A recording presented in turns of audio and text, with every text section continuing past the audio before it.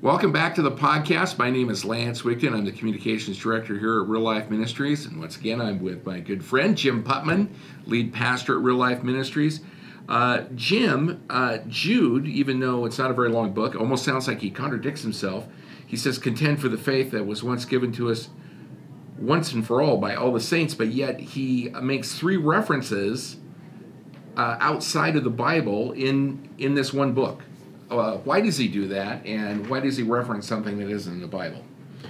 Yeah, so what you're talking about is where he talks about Enoch had prophesied, and he talks about the Assumption of Moses, which was kind of an older document that talks about the angels with the devil arguing over the body of Moses.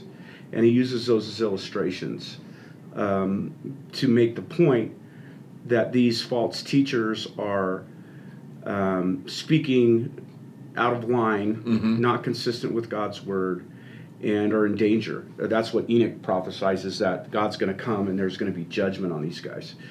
And so one of the things I would say, and I think this is an important point for believers, is yes, he's quoting from books that are not in Scripture. Were never a part of the Old Testament, aren't a part of the New Testament.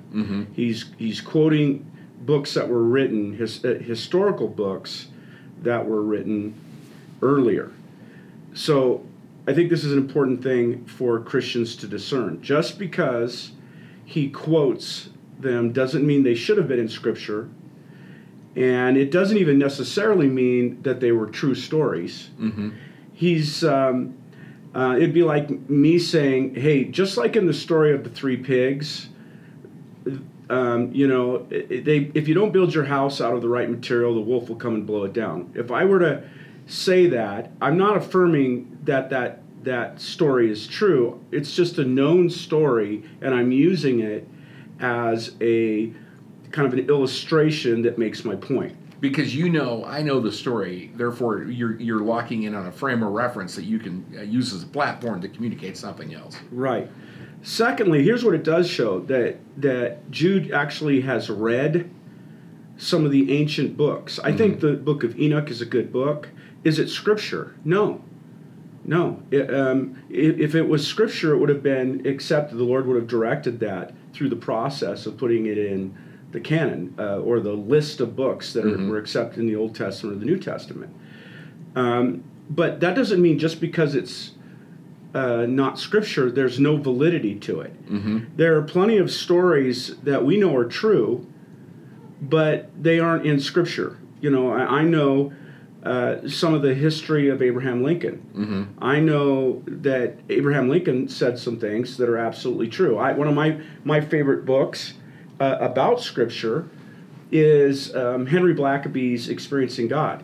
There are things that he says in there, though they are not Scripture, they are historically and spiritually consistent.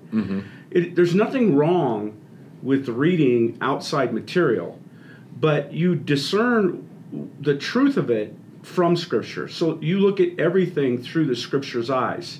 If somebody says something, you don't look at they supposedly come up with some new scientific evidence that supposedly you're born homosexual, let's say. And then all of a sudden you go, well, I can't accept Scripture anymore because science trumps everything.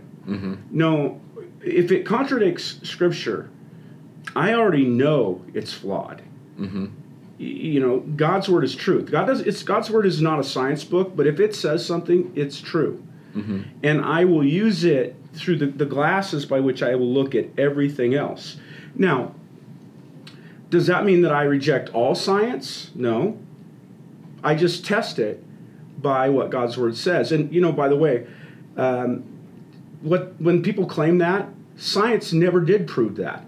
There were so-called scholars who looked at all that and did all that, and on the hypothalamus test, the guys who did the test to come up with the first sort of proof that you were born gay, first of all, they were gay, which means that they come at this with potentially a bias.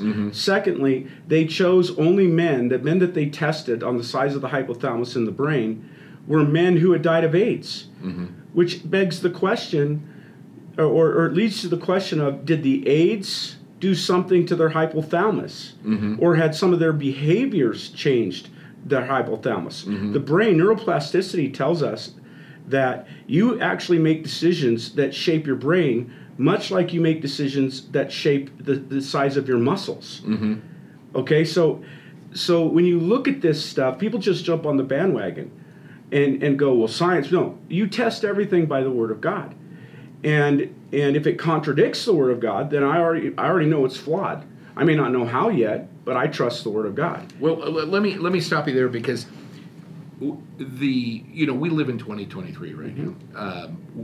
We have access to more information than we've ever had before, and I mean by access, we are passive in that, and information is coming at us. We're not even. It isn't like the old days where. You'd have to look something up in an encyclopedia or something. Right. You would actively have to go look for information. Right. Information's being thrown at us. Right. Now, and all that information, some has to do with God, some doesn't.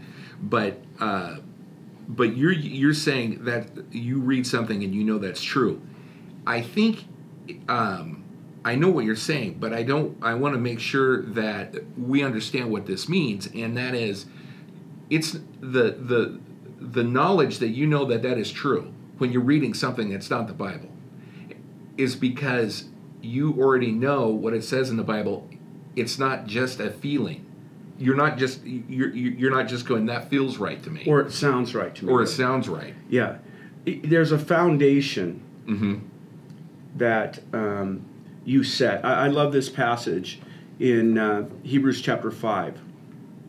He's writing to the believers. He says, we have much to say about this. And he's been talking about they're arguing with each other and they're falling into sin and all that. He says, we have much to say about this, but it's hard to make it clear to you because you no longer try to understand. In fact, though by this time you ought to be teachers, you need someone to teach you the elementary truths of God's word all over again.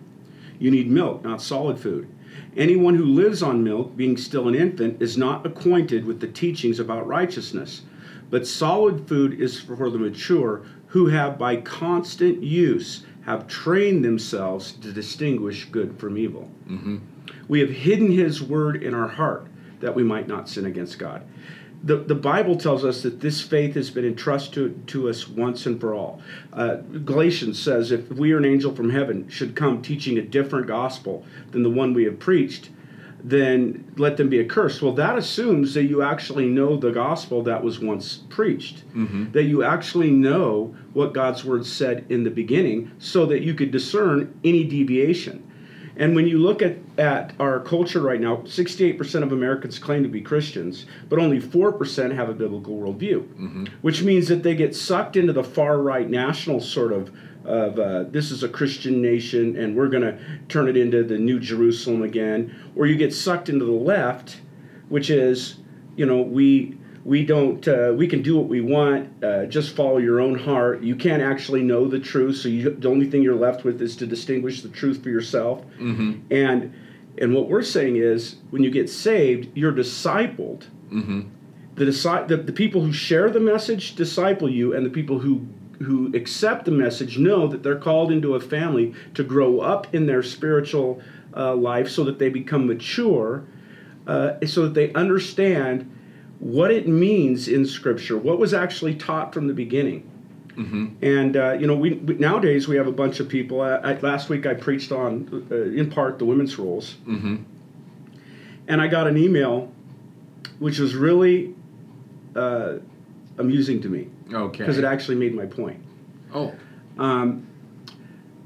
Her point was that the patriarchy, the Bible says things and people have misunderstood it, And that's just crazy what I was saying. And there are tons of scholars who agree that women should be in ministry and that the New Testament taught that women could have the same roles. And this was amusing to me. When she listed off the scholars, they were all modern day scholars who had come up with a different way of reading the scriptures than it was read 2,000 years ago. Her point was there are all kinds of scholars with all kinds of degrees who disagree. I accept that's true. Which is really what Jude's saying all those years ago. Yeah. When, on any subject, proper interpretation of Scripture is first to go, the Bible is the Word of God. There are people who are willing to say the Bible is the Word of God. Inerrant and infallible. We just don't understand it correctly. And then they don't accept what the early church actually taught about it and what they see in Scripture. There's a reason why until 1930 or 1903 or in the 1830s that they come out with new versions of who should be a pastor or teacher, and they start including women. There's a reason why it took till 1830 for them to come up with a new way to interpret Scripture. And so she's making my point. I agree. You're using modern day scholars that differ from what was taught in the first church and what was done in the beginning. And you can actually go back and even though I disagree with the Catholic version of apostolic sort of or kind of there's big words for it, but there's a line of leaders of churches of the popes that start all the way back in the first century.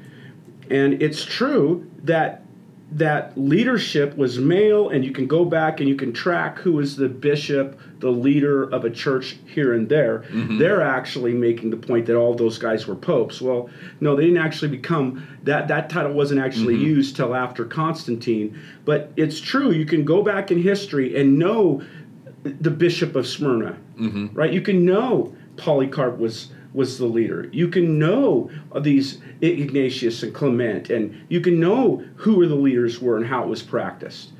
And so you can go back and read those things. Yes, Jesus affirmed that women had value and were a part of the body of Christ, and they got to do things in the church in specific roles. But the leader role of pastor, teacher, elder was held by males. Now, I know there are modern day scholars that are very famous that come up and say something different. I could care less. There's always been different people that said different things. If we're going to understand the Bible correctly, we have to understand what it said and how it was interpreted by the first church. On that topic, so we brought up the book of Enoch. Now, Enoch is in the Bible. The character is. But he's not in the Bible, and he's not any of his writings. The character, the person is in the Bible referenced, but not his writings. Okay. So the question is the things that are in the Bible, we believe they're God-breathed. We believe that they're infallible, the way that they are right there. And then the other things that are, they could have some good things, just like you said in it. But if they don't match up with the Bible, we don't use them. And that's the filter.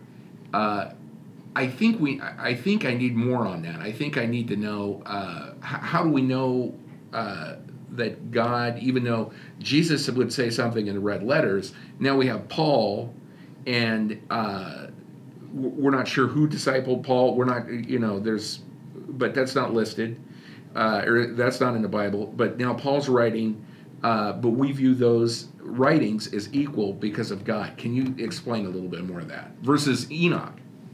Yeah. So here's the way. If you think about Enoch in the Old Testament, here's what we believe.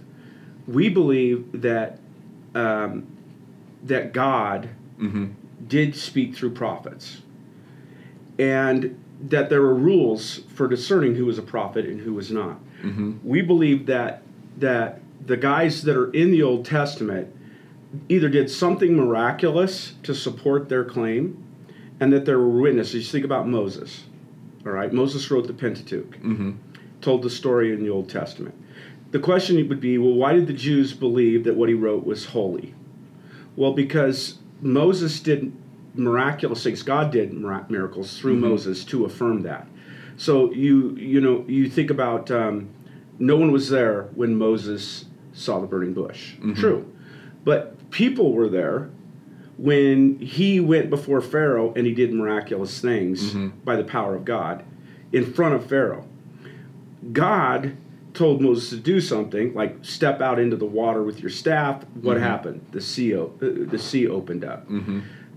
God asked Moses to come up on a hill, and then he speaks, and everybody's freaked out and says, no, you go and talk to him. Right? The affirming miracles prove that what Moses was saying was authentic. Now, when you go along the story, there are different prophets that spoke in different times, but there were rules for a prophet. And what you'll find is that usually there were, like, for instance, Isaiah. He gives a long-term prophecy about the coming Messiah that didn't happen in the lifetime of Isaiah. In fact, didn't happen for 700 years. But why did they accept it in the Old Testament scriptures?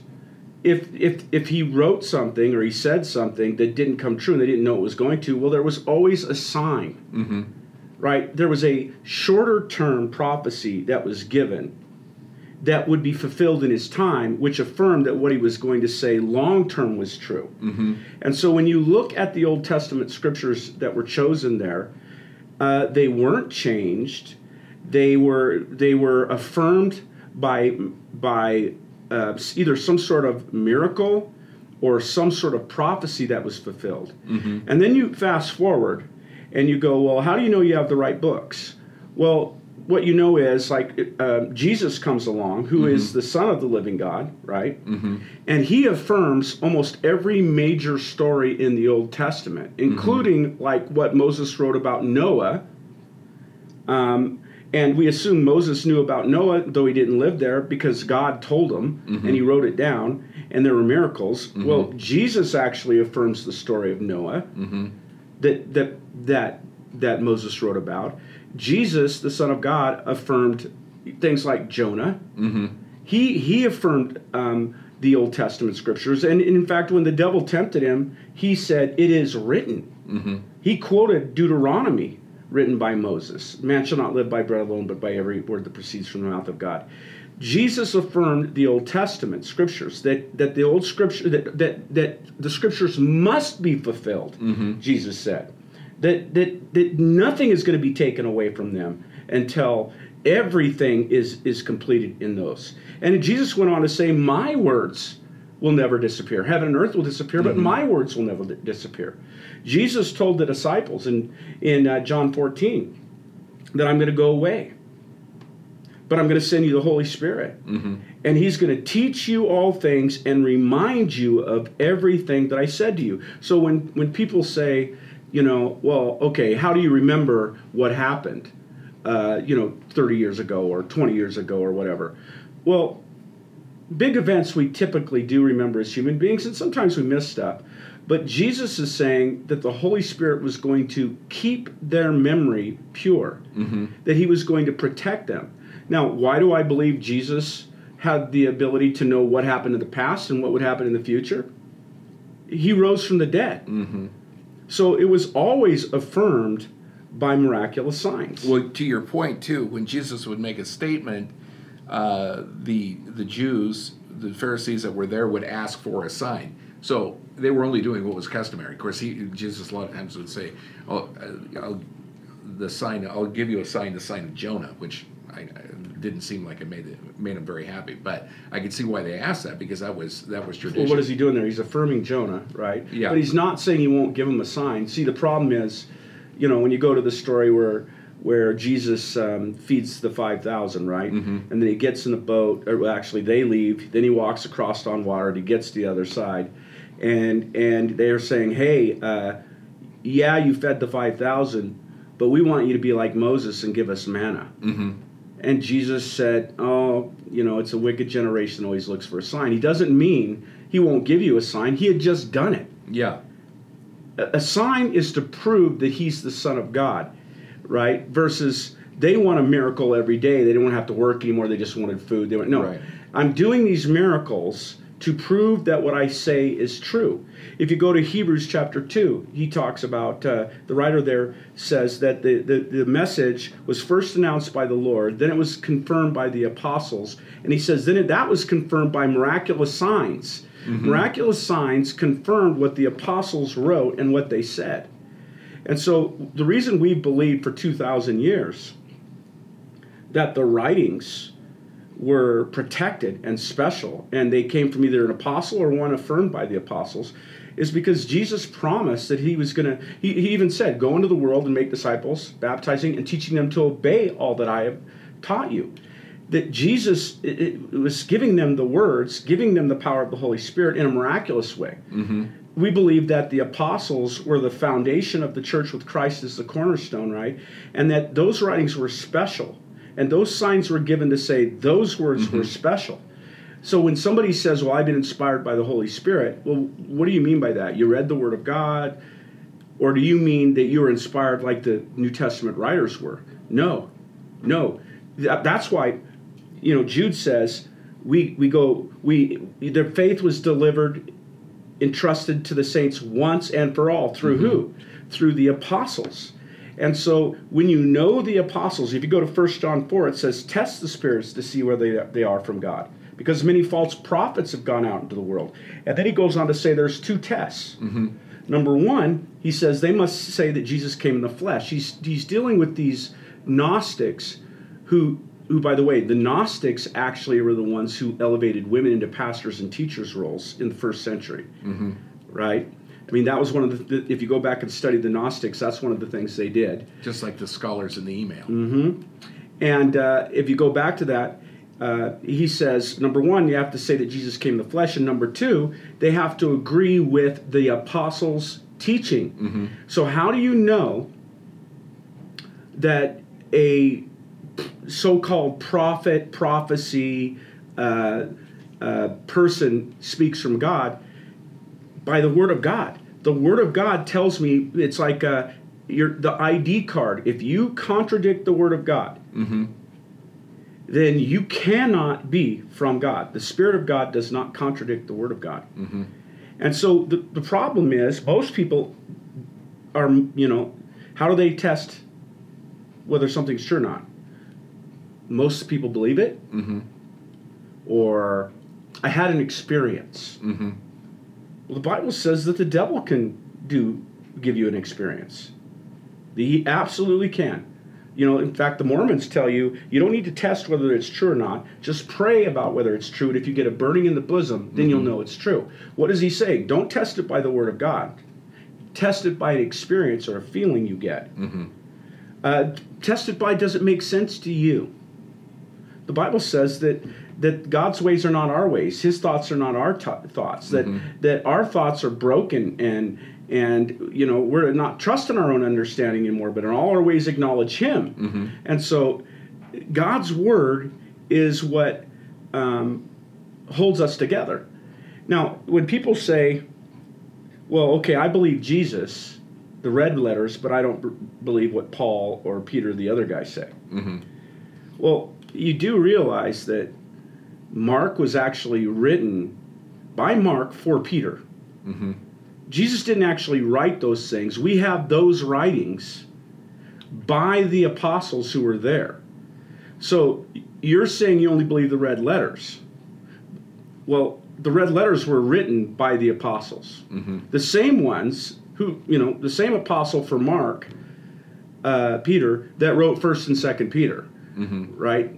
And you do know that Jesus said to the apostles that I'd like to tell you more, but you can't handle it right now. I'm going to send you the Holy Spirit who will teach you and remind you. Jesus' idea was not that they would just write his story, but that they would expound and explain the scriptures and even teach more than he did. Mm-hmm. All right? And so when you get to the apostles themselves, they actually believe their words came from God. Paul says in 1 Thessalonians, I'm glad you see these words as they truly are, not the word of men, but the word of God. Mm-hmm. Here's what Peter writes about Paul. He says, bear in mind that our Lord's patience means salvation, just as our dear brother Paul also wrote to you with the wisdom that God gave him. He writes the same way in all his letters, speaking in them of these matters. His letters contain some things that are hard to understand, which ignorant and unstable people distort, listen, as they do the other scriptures to their own destruction. Okay, when you distort or move away from the scriptures or go beyond what is written, there's destruction in store. I mean, if you read the book of Jude, knowing the word and holding to the word is pretty important. The whole thing is about hold to the faith. And anybody who goes beyond that, they're going to pay a heavy price, destruction. Yeah, it is certainly a warning. And, you used to use the analogy of a bank teller that handles cash all the time. Yeah, I stole that. That was a great one, though. Oh, it wasn't mine. Well, I don't even know what true is anymore. Okay. But okay, I'll steal it from you then. Since a bank teller is actually handling cash all the time, pretty soon they get so used to it, they know what the feel is, they know everything about it without even having to think about it. And when some counterfeit gets in there, they can actually pull it out and go like, "Oh, this doesn't feel right." And the same goes for, that's why it's so important to go back to abiding and be in your word, because then that is your true north, not your feelings, not what somebody else wrote in the last 10 years. Not in the internet. Not in the internet. And that's what really bugs me. Here's one thing that happens. One of the things that we have to teach is proper interpretation of scripture rules. There are actually rules. One of them is you have to understand what the original language said. And what it meant. Because over time, people change the definitions of words. The devil loves that. I use this example all the time, love. The word for love, there are 4 words for love in the Greek, depending on which one it is, but the word for love that we talk most about is agapao, or agape. It's an act of the will to lay down your life for the other, to meet the needs of the other, right? Versus eros, which is sexual desire. Storge is kind of a family sort of love. But love, you need to understand what that word means in the Greek at the time it was written. And even in the Greek, as time went on, they would make addendums to the word. So you got to go back. What did it mean at that time, in that place? You've got to understand the synthesis principle, which means Scripture interprets Scripture. You don't just pick a verse out of its context and go, well, the Holy Spirit's telling me it means this. I'll give you an example. Most of us have read in Jeremiah, I know the plans I have for you. The plans to give you hope in a future, right? In the context of that, though, he's actually saying to these guys, I'm not going to get you out of where you are. You're going to be there for 70 years in Babylon. Move in, pray for the good of the people there, get jobs, marry your children off to other believers. We take that to mean somehow we're not going to have a bad thing, it's not going to stay. No, he's saying to them, I got big plans, eternal plans for you that some will never see, because you're going to be stuck in Babylon for 70 years. But make the best. Walk with me where you are. We take it out of context without understanding what was going on, who it was written to, what was it about, and we don't understand that some people will say, if you ask anything in my name, it will be done for you. But the Bible also says in another place, in 1 John, if you ask anything according to his will, it will be done for you. If you just pick a verse out and claim it and make it your own and say the Holy Spirit told you that, that's so dangerous. No, you need to know the word and what it means. Then you ask the Holy Spirit to help you apply it in your life. And what do I do with this, Lord? And how do here's what you meant. Here's what it says. Here's the historical principle. Here's how it was actually lived out at that time. Here's what was going on at that time in that place, so that we know what was really happening and what this is speaking to. And as you start to build these tools, now you go, I don't just claim a verse. Boop, and here's what I want to claim that for. You've heard the one, I can do all things through Christ who gives me strength. And athletes put it on their thing going, I'm going to win because I can do it with Jesus. No. Paul's saying, I know what it is to have nothing, and I know what it is to have plenty. I'm sure he would say, I like plenty. Amen. But I can handle anything with Christ's help. Mm-hmm. I can handle it, good or bad. I can do all things through Christ who gives me strength. Whether win or lose, I'm going to be fine. Okay? With God's help. Mm-hmm. We take that and we slap things down, and somebody told us this, and we saw that there. Part of what we have to do is dive into the Word of God, understand what it means. It's a light into our path, and then properly apply it to our lives. Because otherwise, if we don't have the right foundation, we said God said it, and then when it doesn't turn out, and then we think that God's not telling the truth. And the actuality is we didn't fully understand what He was saying. Yeah, that's dangerous. People will take passages and preach passages that are completely out of its context to lead you to specific places. I think about one of them is, what you sow, you reap. And, if you give seed money, then God's going to make you rich. No, or you're going to be healthy. That's always funny to me when you realize the guys who wrote the New Testament were butchered for their testimony. They weren't wealthy. They lost everything. So it means for everybody else something good, but not for them. What about the Christians in Pakistan right now?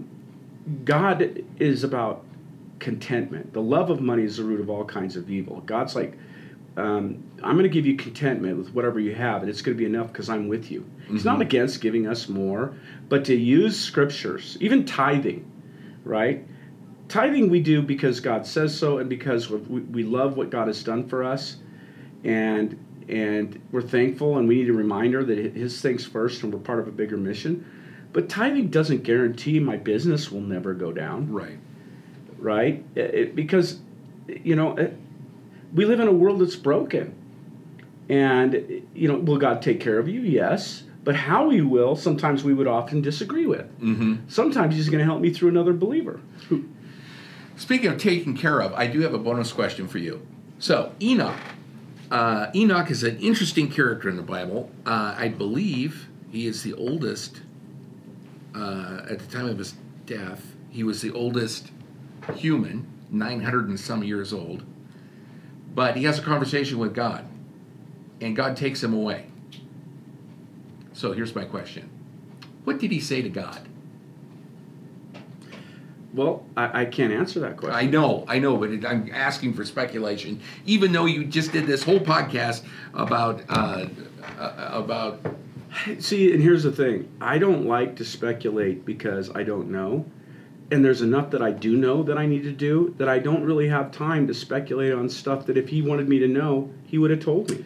That's true, but I'd sure like to know what that phrase was or whatever he said. Because you're just wanting Him to take you away? That's exactly right. Well, He is going to take you away. He is, I know. Either you're going to be raptured, you're going to be caught up with the Lord when He returns in the air, or the moment you shut your eyes on planet Earth, you're opening them and you're going to be completely healed one way or another because you're a Christ follower.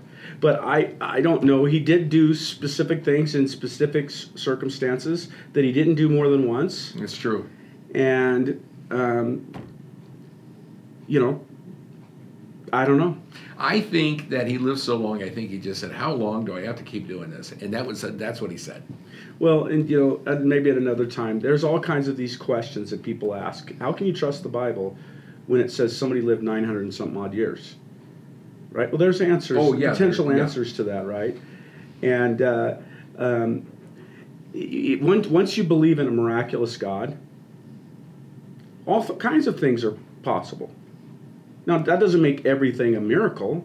Well, to some extent it does. I mean, this earth shouldn't be there. Why is there something rather than nothing? Where the organizational structure, Colossians says that God created, it was through Christ that all things were created, and He holds all things together. Well, some things He holds sometimes He holds things together longer than He does others. There's all kinds of answers to the question. Back then, it was a perfect world, and there was a transition from a perfect world to a corrupted world, and it took time. Diseases and all kinds of things happened, and he had a pure genetic code in the beginning, and so your wife was there was two there, and the purity of their genetic code meant that they lived longer, and there's all kinds of potential answers for that, none of which I know for sure. I just know the Bible says what it says. And so, again, I'm going to affirm and hold to what it says, because of who I know that wrote it, and what they gave up for it, and Jesus the Christ affirmed it. And when I followed his word, it has changed my life. And when I have done my own thing and reasoned with my own understanding, it has made me a mess. So I just decided, you know what, I believe it, and I'm going to trust him rather than my own thinking. And there have been enough people who have lied to us, deceived, got it wrong, and then had to come back later and say, oh, we were wrong. Most of these people, that you put your foundation on science when it changes every other day, and what they thought was true wasn't, and what wasn't is. Listen, the Bible is the foundation given to us by God, with Jesus as the cornerstone, and I'm sticking with Jesus' words. For the man who hears his word and puts it into practice is a wise man who builds his house on the rock. And for the man who hears his words and doesn't put them into practice is like a foolish man. Which is why Jude gave us this book, this letter, and this warning. Thanks a lot, Jim.